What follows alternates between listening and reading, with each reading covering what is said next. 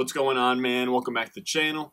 I'm Ron, and today we're going to go over my early season buy low targets. It's September. It's no longer August. We're going to stop doing the draft prep videos and transition into in-season content. So waiver wire videos, start-sit videos, trade target videos, all of that and more. That's going to be coming out from now through week 16 of the NFL season, so make sure you go down below and subscribe. We're at 88 subscribers right now as I click the record button on the camera. I would love to hit 100 before week 1 is over, so by next Sunday. Right now, today, I'm recording this on Sunday.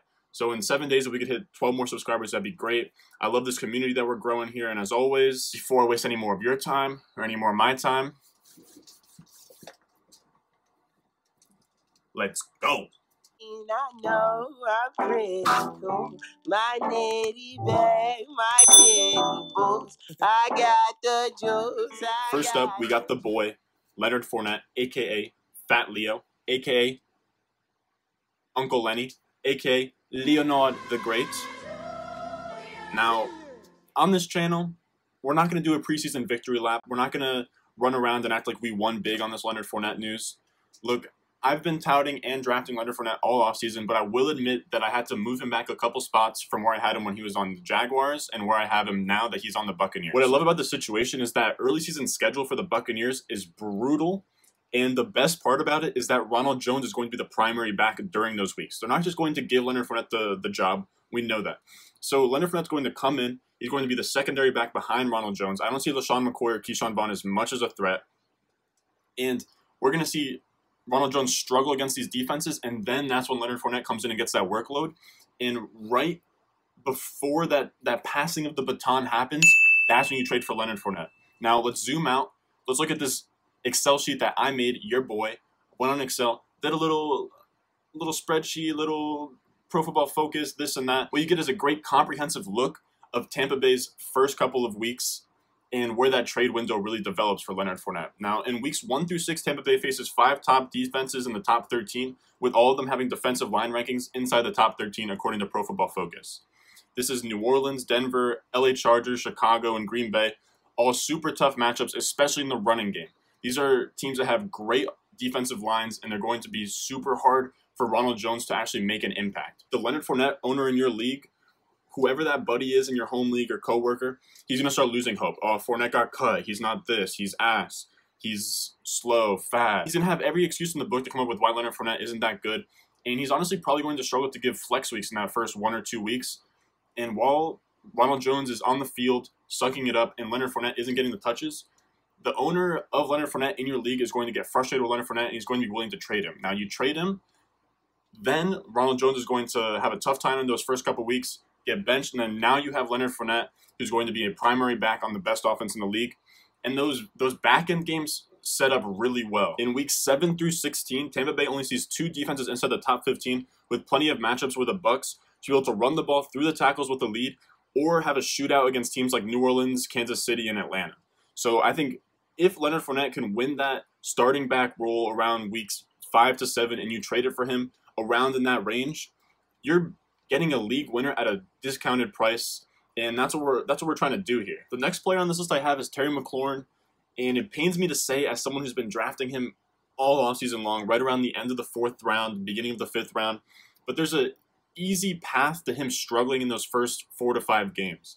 He goes up against the Avengers, super team, Golden State Warriors level slate of corners for those first 5 weeks. He goes up against Darius Slay, Patrick Peterson, Denzel Ward, Marlon Humphrey, and Marcus Peters in Baltimore, and then Jalen Ramsey in week 5.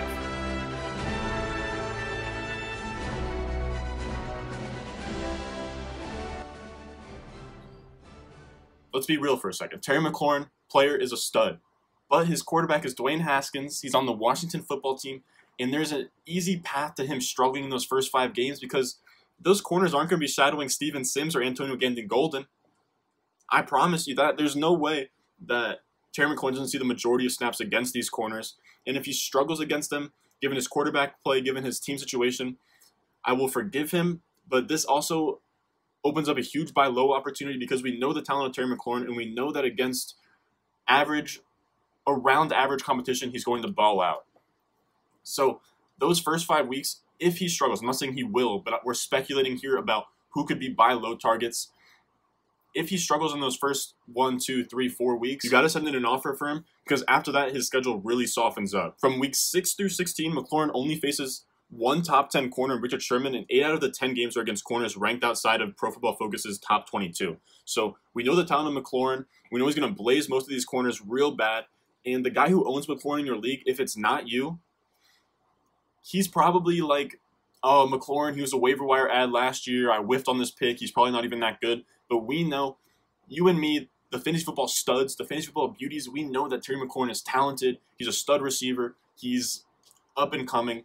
And it creates a perfect buy low opportunity on Terry McLaurin, and you can get a profit on him because he's going to get sold for probably fringe wide receiver 24 numbers, even though that we know that he's a mid-range wide receiver too. The last player I have on this list is J.K. Dobbins, but you can pretty much make the case that I'm about to make for J.K. Dobbins for any of the rookie running backs. So make sure you keep your eyes out for any of those rookie running backs, Swift, Akers, Dobbins, Taylor, even CEH. If they underperform through those first 2-3 weeks, you got to send out an offer for them, because those are all guys, rookie running backs, they have to get kind of acclimated to the system. And by weeks 4, 5, 6, 7, they can be top 24 running backs with league-winning upside. So back to J.K. Dobbins. We know he's a stud. He's a second-round pick out of OSU, and his situation is the fucked part. We know he's a stud, but he's now behind Mark Ingram, and he's really only slated for maybe 3 to 6 touches in those first 1, 2, 3 games, and that owner is going to get frustrated. I can admit, back when I was a fantasy football rookie, I didn't really know what I was doing, and I drafted Alvin Kamara, and I let him go because the first 1, 2, 3 weeks he didn't do so well. And this is what could happen with J.K. Dobbins. Remember in that backfield with the Saints, you had Alvin Kamara, Adrian Peterson, and then you had Mark Ingram, Adrian Peterson, then Alvin Kamara. So through those first 1, 2, 3 weeks, you're like, oh, there's no way Alvin Kamara will ever get opportunity. But things happen in the NFL, and you got to draft talents on those crazy good teams, and that's what we're doing with J.K. Dobbins, but we're not drafting him. If you didn't draft him, don't feel like you got to miss out, because it's going to be really easy to acquire him in a few weeks. As those weeks go by, the owner, he's going to get frustrated, tired of J.K. Dobbins. He might even drop him, but in the event that he doesn't drop him, you could pretty fucking easily get him as a throw-in in deals. And J.K. Dobbins has legit upside to be a league winner. He feels like Nick Chubb in his rookie season, that 2018 season. And all that has to happen is either J.K. Dobbins has to really impress in an offense that's built for running games. Remember, we have Lamar Jackson freezing linebackers. We have a stud offensive line in Baltimore. And if Ingram or Gus Edwards goes down, J.K. Dobbins, he's going to get the workload he needs to be efficient and provide top 24 numbers. And if he gets his way into that top back role, we know it's going to be wheels up. We know he could be an RB1 if he was just given that opportunity. So he's a guy you have to stash on your bench, that you have to send out offers for if he disappoints in the first few weeks, because he will. J.K. Dobbins feels like almost a shoo-in to be this year's league winner. So if you didn't draft him, an 8th round price is what he was going for at ADP. That's not super expensive, but it's pretty expensive when you can get guys like Michael Gallup, Jamison Crowder, Deontay Johnson around that range. So if you pass on J.K. Dobbins and you don't feel good about it, don't worry. I'm telling you, you can go to that owner around weeks 3, 4, 5 and get him for pretty cheap. If you made it this far in the video, man, I appreciate it. Make sure you go down below and subscribe and hit that like button. We're at 88 subscribers right now. As I said, I would love to hit 100. And I love building this community with you guys. If you're at this point in the video, then that means you're a true subscriber, you're a true member of this community, and you're my homie, bro. Like, I really want my subscribers, everybody that follows me, to really be a friend of mine, a homie, one of the boys. And as always, if you have any comments, any questions about your team, starts, sits, anything like that, you can always comment them down below. I'll respond literally in 5 to 10 minutes. Or you can get me on my Twitter, which is @RonStewart_. I always answer things on there, and look forward in the future to more content. We're going to have waiver wire videos, trade videos. We'll probably do some NBA, some college football, some college basketball, UFC videos. So look forward to all that. I'm really excited for what the content's going to look like in the future in these next few months. I'm going to have a lot of fun with this YouTube shit, man. And as always, I'll see you in the next one.